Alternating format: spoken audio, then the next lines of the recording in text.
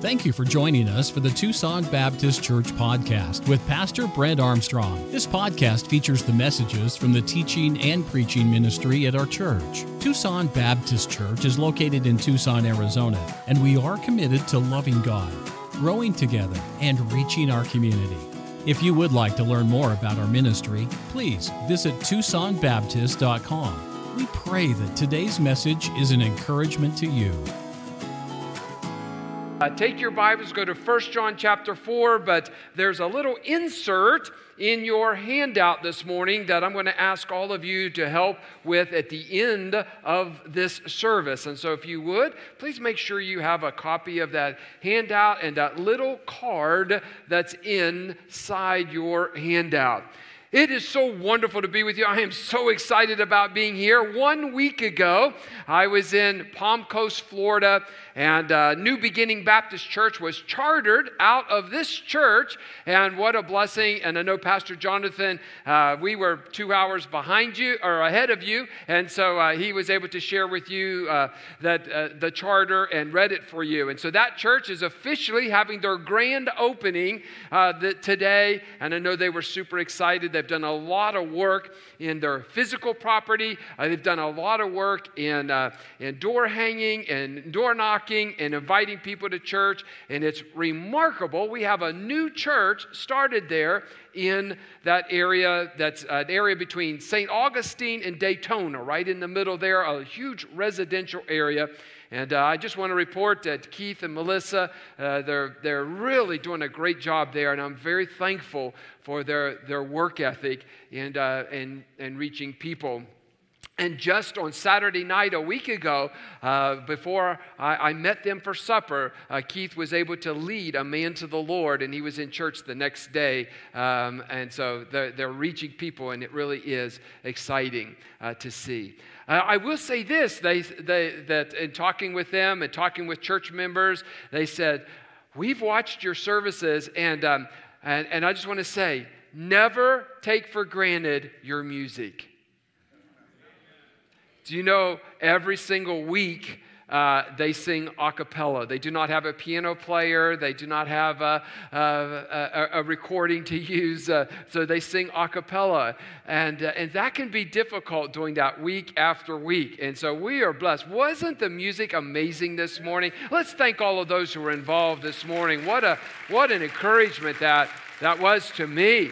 And I'm so thankful for the choir. And on live stream, they sound amazing with just this current setup that we're using. And it really has been a blessing. Again, all of those who are watching by live stream, thank you so much. On 3 or 4 different platforms, there are people watching this morning. But our attendance has rebounded. And I'm so thankful that people are getting better, they're healthy, and they're back in church today.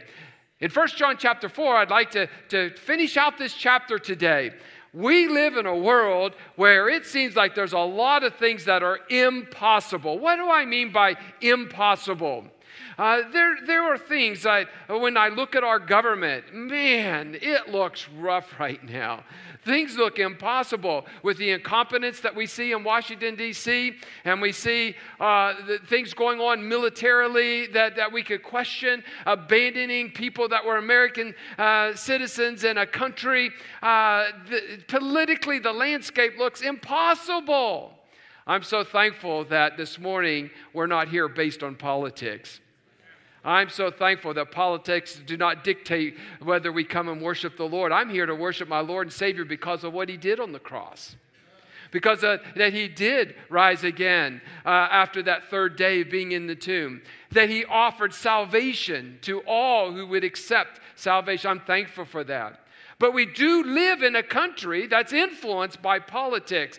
And it seems rough when you see the inflation going up and there's no hope. Do you realize that right now it doesn't look like there's any hope? It looks impossible. Well, we look at this area, maybe we have a family member we've been praying for years. And they actually thumb their nose at God, at you, when you talk about you were in church and that it was a great service and there was a great sermon and there was a great this and a great that. And they go, why are you wasting your time? And you've been praying for them every day to get saved. And it seems impossible that they'll ever get saved. Maybe it's a job situation. You hate your job. You loathe the fact that tomorrow morning the alarm's going to go off at 6 o'clock in the morning and you're going to eat breakfast and get ready, and all the while you're thinking, I hate my job, I hate going in, and it just seems like an impossible situation. You have conflict with an employee or your boss, and it's just like, I don't want to go. Seems impossible. And some of you financially, you're in so over your head. And you look at the checkbook. Well, some of the younger people don't know what that is, but you look at your bank account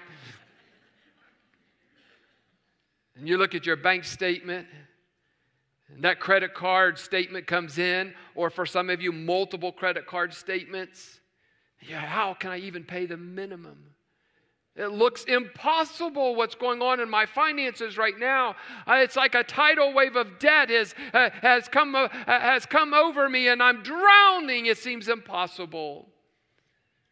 There's some of you, though, you have a family member or you are sick. You've been given a diagnosis. You've had the flu. You've had COVID. You're having breathing problems. You need a knee replacement, a hip replacement. You're hurting. Some of you have been praying for years for relief from some pain that you've encountered, whether through military service or an injury on the job. It seems impossible. When am I ever going to get victory over this?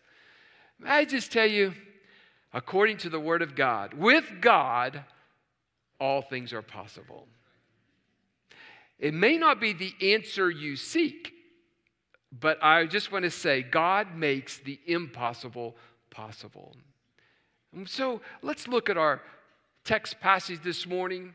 A couple of weeks ago, we recognized the fact back in verse number 12 that no man has seen God at any time. None of us have seen God physically.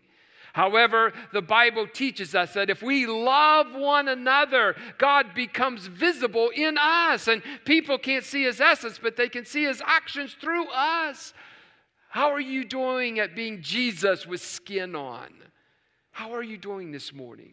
Let's stand together. We're going to read our passage together in a responsive reading in 1 John chapter 4, and we're going to finish up this chapter with God's help this morning. I'll read the even verses. You read the odd verses. There's only a couple for you to read, verse 18 and verse 19. I'll read the even verses beginning. I'll read the odd verses beginning verse 17. Herein is our love made perfect, that we may have boldness in the day of judgment, because as He is, so are we in this world.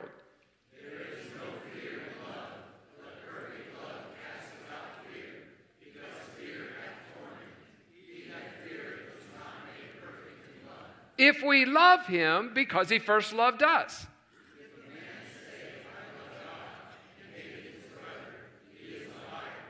For he that loveth not his brother, whom he hath seen, how can he love God, whom he hath not seen?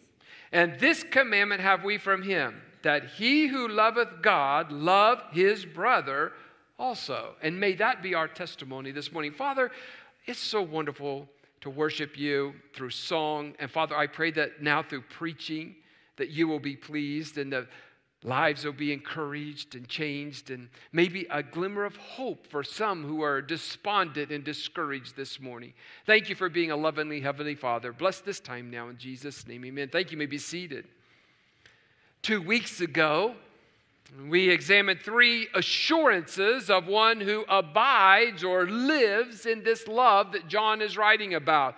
This person will have the discernible presence of the Spirit of God. They will have a confident confession of the Son of God. And there will be the visible outworking of the love of God. Those other people around you will be able to see in your life. This morning, I'd like to continue with this thought that God makes the impossible possible. And we're going to examine 3 attributes this morning of one who abides in God's love and then demonstrates how God makes the impossible possible. So here's attribute number 1. Abiding in love produces boldness instead of shame. Abiding in love produces boldness instead of shame. Do you ever see one of those sporting events And the reporter interviews the player, the basketball player, the football player. And the first thing they say is, I would like to thank my Lord and Savior, Jesus Christ, first of all. And then they go on and talk about their coaches and the players and the game. Does that ever make you go like, oh, I wish you wouldn't have said that? That's shame. Like, I'm ashamed that somebody would do that. I'm thankful that there are some athletes that are bold in their faith. What a great testimony. Well, that's good for them. They make a lot of money.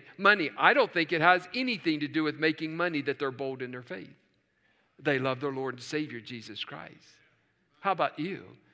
Are you bold in your faith? Now let's break this down. For those who are perhaps visiting with us or not regular attenders, we're going through the book of 1 John verse by verse. And so we're breaking down each verse so that we can understand what it says. So that means that if you come next Sunday, we'll be in 1 John chapter 5. We preach exegetically through the Bible. John says here that if our love made perfect, or that it means completed or fulfilled, that is, if we are mature in our walk with Christ, we will have boldness in the day of judgment. Now, boldness comes from a Greek word that means outspokenness. It means bluntness. Have you ever met a blunt person? It takes you just a few seconds to know what they have on their mind. They're bold. Well, that carries the idea. They're bold in their faith. John taught in chapter 2, verse 28, that we could have confidence at Christ's coming if we abide, or if we have our presence in Him. We have that fellowship. In chapter 3, verse 21 and 22, he taught that we can have confidence in prayer if we abide in Him. Now he teaches us that we can have the same boldness at the judgment seat of Christ.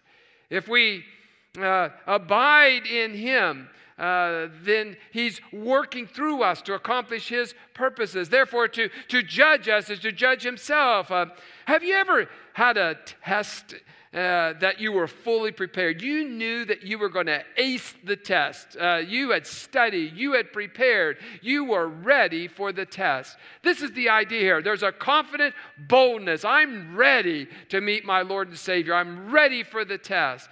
If you mark in your Bibles or in taking notes, underline that last phrase in verse number 17. It says this, and I believe God just made this very real in my own life. As He is, so are we in this world. As He is, so are we in this world. What does He mean by that? Do you need to be reminded? We are the body of Christ. If you've been saved, you are part of the body of Christ in this world. And what we need to understand is that if I'm part of the body of Christ, I'm always representing Him. What He was in His physical body 2,000 years ago, we are now, because we're representing Him. In His earthly ministry, Jesus' identity was the Son of God in the flesh. Our identity is that of the sons and daughters of God in the flesh. That's what we are now if we've trusted Him as personal Lord and Savior. His mission was to do the will of God. His mission was to finish what God had called Him to do. That was to die on the cross for our sins. And our mission is to now carry on Christ's mission. That is to tell this world about Jesus Christ. His calling was to demonstrate the love of God. Our calling is to demonstrate the love of God to a watching world. People are watching you. This is amazing how we are often watched in our temperament, in our attitudes, and when we have no idea what's going on. A preacher once said this: we are the continuation of the incarnation. The incarnation was God became man so that man could see God. We are people indwelt with the abiding love of God so people can still see God. We have a big, big job to represent Christ, to show Christ, to show the world what God is and His love for them. John says here, as He is, so are we in this world. We are not deity. Don't make no mistake about that. We are not deity, but listen to this. Deity resides in us. Think about that. We are not a God. We are not a God, but God resides in us. What a great responsibility we have to represent Him well. If you had to stand before Jesus today in the judgment, as He's talking about here, would you have boldness? I can pass the test. Or would you have shame? I have to hang my head. I'm not prepared. Attribute number 2. Abiding in love produces faith instead of fear. Abiding in love produces faith instead of fear. John says here, perfect or mature is what this word means. Love, mature love casteth out fear. And because we abide in Jesus, we do not have to fear. You can get up tomorrow. You do not have to fear about getting in your car and driving to work and going to work. You do not have to fear what the world has to say. Fear. There's so many people that are paralyzed by fear. Reminds me about a story I read about Johnny. Johnny was 5 years of age. He was helping his mother in the kitchen get ready for supper. And Mom said, hey, Johnny, I need you to go to the pantry and get a can of tomato soup. And he says, no, I can't go in there alone. It's dark in there and I'm scared. And she said, there's nothing to be scared about, Johnny. Go in there and get the can of tomato soup. And he persisted, no, it's so dark in the pantry. And finally, Mom said, it's okay. Jesus will be in there with you. And so Johnny walked hesitantly to the pantry door and he slowly opened it. He peeked inside and it was so dark in there. And he started to leave when an idea came to him. And he said, Jesus, since you're in there, would you hand me that can of tomato soup?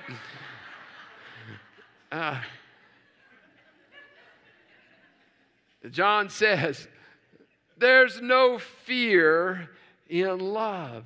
The only reason we live in fear is because really we don't understand God's love. There was a former Nazi activist by the name of Hannes Roos. He hid for some 32 years after the war, fearing punishment. He said he used to cry when he heard happy voices outside, but he dared not show himself, and he was unable to even go to his own mother's funeral. Hannes Roos was a young shoemaker when he went into hiding at his sister's farmhouse in June of 1945. He was now 32 years later, and he bought a large supply of bread at a nearby village named Zalna, and he was discovered. And a newspaper reporter interviewed him, and he said, Hannes said, if I had not been discovered, I would have remained in hiding. So I'm happy that this happened. And throughout all of those years, he did nothing. He never left the house. He could only look out at the village and the valley there. He lived in what he called a paralyzing fear. I've known many Christians who are paralyzed by fear, and they live that way. May I just explain where fear came from? Fear is a result of the fall that took place in the Garden of Eden. Fear was introduced by Satan. Do you realize Adam had no fear before sin? Listen to this. Adam walked face to face, had face-to-face interactions with God. God did surgery on Adam. When Adam was found to be without a life's mate, God created from Adam and performed the first surgery and gave Adam his wife Eve. Adam did not even know, had never experienced the emotion of fear. Think about this. This is amazing. The largest snake in the world could come up right around Adam and he never was fearful. Whatever animal or bug you're afraid of, they could come right up and crawl on Adam and he had no fear. He never had the emotion of fear until sin was introduced to this world. You know what John says here? Fear hath torment. John says, literally, it would read this way: fear has punishment. Fear has to do with punishment, but fear is so encompassing, it's so paralyzing that it feels like a punishment. The word from punishment comes from a root word that means to limit or to restrain. And therefore, we can confidently say it this morning: fear limits us, it restrains us, it imprisons us, and anxieties and worries imprison us. And some Christians, they barely leave their houses because of fear. Let me illustrate it practically. In the year 2022, in Tucson, at Tucson Baptist Church, all across this country, people are living with anxiety and worry and fear. Last Monday morning, I got up really early. It was 3 o'clock your time to fly back to Tucson. And I went to the airport, and of course we all know that when you're at the airport they require you to wear a mask, and I had to wear a mask, and so I put the mask on begrudgingly, and so I went through the check-in, dropped my suitcase off, went through security. I have yet to figure this out. Someone can please explain this to me. So I have to wear a mask. I get up to the security line, and here's what happens. The guy says, "Can you take off your mask?" And so I take my mask off. He holds up my driver's license. "You can put your mask back on." Folks, that is totally illogical to me. It makes no sense. I put my mask back on, didn't say a word. I had a good attitude and on the outside, and I walked through, and I got a bottle of water. I was a little bit early, and I had my mask down, and I was drinking some water. My mask was on my chin, and this lady comes up, and she had a cane, and she walks up to me, and by the way, it's nothing against ladies with canes. This particular lady had a cane. She walks up to me, and she says, "Sir, your mask is not over your nose. Aren't you afraid of getting sick?" She had this N95 mask and had a shield on top of the mask. And I said, "No, ma'am, I am not afraid at all." And she sat there and stared at me. "Are you going to put your mask back up?" I said, "No, ma'am, I'm drinking a bottle of water." And so then she went off. Folks live in fear today over everything. I'm so thankful that God hath not given us the spirit of fear. And so when you live in fear, you're allowing the devil to get the victory. May I say that again? If you're living in fear and you're paralyzed by some worry, some anxiety, some fear, some situation, and you're paralyzed by that, you're allowing the devil, who introduced fear to Adam and Eve all the way back in the Garden of Eden, you're on the devil's side, not God's side. So I want to encourage all of us. We should not live in a spirit of fear. It is a torment. John says that fear hath torment. And so it's living in a prison. And if fear is a result of the fall, faith is a result of salvation. I'm so thankful this morning. If fear is part of the fall, I'm so thankful for Jesus Christ. He introduced to us salvation at the foot of the cross. And faith that casts out fear comes from abiding in God's love. In Christ, I'm restored to Eden. Do you understand the significance of that? I am restored just back like it was in the Garden of Eden. As I abide in Him, I began to grasp His love. I began to understand His love and His concern and His compassion and His provision for me. Sometimes I have fear, if I use that word, when it comes to my family. Oh, I can't stand. And if you love your family, you abide in love with your family, you understand this. If one of your children or grandchildren have something, you want to take it from them. You do not want them to hurt. You do not want them to have a situation. You do not want them to have a problem. I have a grandson in Fort Worth. His name is Bennett. And Bennett's been diagnosed with seizures. And so he has seizures. If he's not on medicine, he has a seizure. And they tried to wean him off the medicine, and he had a seizure. And so he's got to be on medicine now. May I just tell you, I wish I could take that from him. I'm old now. And it would be totally fine. I want him to have a great life. And so you can have fear as one day there's going to be a call that he has a violent seizure and he's in the hospital. So you know how I overcome that fear when it comes to my family? I pray for them. Every single morning, I pray by name for my 3 children, their spouses, their grandchildren, my mom, Shelley, my in-laws, and my grandmother, who's now 103. I pray for them by name every single. Now, well, my grandmother, I pray for a healthy life, a long life for my children. I don't know if I need to separate my grandma out of that just yet, but I still pray for my grandma's health at 103. I pray by name, and I have very specific prayer. Because I abide in his love, I know that an intercessory prayer on behalf, praying a hedge of protection, that if anything happens to my family, it's within God's permissive will.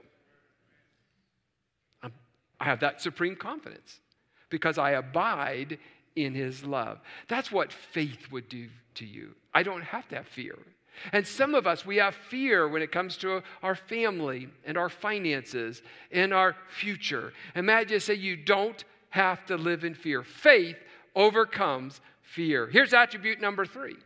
Abiding in love produces possibility instead of impossibility. I'm so thankful for this. Abiding in love, living in God's love, having fellowship with him produces possibility instead of impossibility. As I began this morning, I said there's a lot of things that seem impossible. In verse number 19, John writes this: we love him because he first loved us. That's a great verse. Probably a more literal rendering is we love because he first loved us. We love because he first loved us. His love for us makes our love for others possible. John now tackles the guy who says this: I love God while hating a fellow believer. Now, look up this way for just a second. When there's a lot of commentators who write on the Bible, and someone has said you can borrow brains but don't borrow character. I borrow a lot of brains. I read. I have numerous commentators in my office, and I'll pull one of those books down and I'll read 4 or 5 of them what they would have to say about a verse that seems pretty strong. What is John saying here? He says people are liars, and he says you're a liar if you say, I love God, and you hate a fellow believer. Now, I don't want to chase a rabbit trail this morning, but let me just add one thing about this verse as we're breaking it down. Please notice that he specifically says believers here.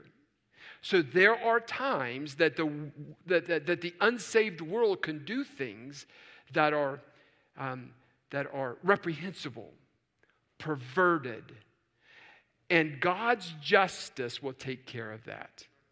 Please understand, God is love when he in his justice takes care of that perverted, wicked sin. I do not have to love someone who murders people in the sense that I want to go have dinner with them and I'm going to invite them over to my house. No, they have transgressed God's law. God will take care of that. You understand? But as a believer, I have a responsibility to love my brothers and sisters in Christ. And so, as a believer, if there's another believer and I say, I hate that person, John says, you're a liar if you say you love God. Is that pretty direct? You do not have, I'm so thankful you cannot get upset with me this morning because that's straight from the pages of Scripture. John says this: a person is a liar if they do not love their brother, professing to love God. John concludes in verse 21 with a commandment from God that says this: that he who loveth God love his brother also. So, that being the case, realizing that I'm talking to brothers and sisters in Christ, the majority of you having made that firm, dedicated decision, there's no doubt that you've made that decision, is there any brother or sister in Christ that you hate, that you despise? You cannot, with a clear conscience, say, oh, I love God. Let me raise my hand to him. I love God, and have hatred for a brother or sister in Christ. And we need to take care of that. We need to make sure we do not have hatred in our heart for a brother or sister of Christ. And the best way to get over those feelings is to pray for them. It's very difficult to be upset with a brother or sister in Christ if you're praying for them. And so actually on your daily prayer list, if there's somebody you just have a rub against, and yes, they're a Christian, and I want to love God, but man, that person irritates me. Why don't you put them first and foremost on your prayer list and pray for them daily and watch God do a work in your heart as you pray for that brother and sister in Christ. You know what the prayer is for the wicked person? That they'll get saved. That's it. That's our prayer. Is that unsaved wicked person would get saved, that they would follow Christ. But for our brothers and sisters in Christ, we are not to have aught between us. And so, this morning I ask you, how is it with you? Can the world see God in you? Do you love as God loves? Do you love brother so-and-so or sister so-and-so as God loves you? How is it with you? It's interesting. Henry Ford, he came up with a revolutionary plan for a new kind of engine. And when I say revolutionary, no one had ever heard of it. He introduced the concept of a V8 engine. He was eager to get his new idea into production. And he sketched up some plans of what he was thinking, and he gave it to his engineers that worked there at Ford Motor Company. And they studied the idea that he presented, and they came back to him, and they said this: it's impossible. And they gently tried to tell him, Mr. Ford, this can't be done. To which Henry Ford said, produce it anyway. And they said, but sir, it's impossible. And Ford gave the edict as the boss of Ford Motor Company. He said, do it anyway. Figure it out. Stay on the job until you succeed. No matter how much time is required, I want this engine produced. 6 months they struggled with this concept and design after design with no positive result. They came back to Mr. Ford after 6 months, and he said, good job, guys, keep after it. 6 more months, 1 year from the time that he introduced this concept, they told him it was impossible. And Ford told him, keep going, guys, and they did. And eventually, they discovered how a V8 engine could work. We take that for granted. You get in your car, you have no idea what engine you even have in your car. But he introduced, and what was impossible was made possible. And seemingly some people are impossible to love. And Ford says, go back and figure it out. No, sir, after 6 months, it's still impossible. And Henry Ford says, go figure it out. And some of us, we've been struggling for months, if not years, in a relationship that just seems impossible. May I tell you what the writer John says? With God, all things are possible.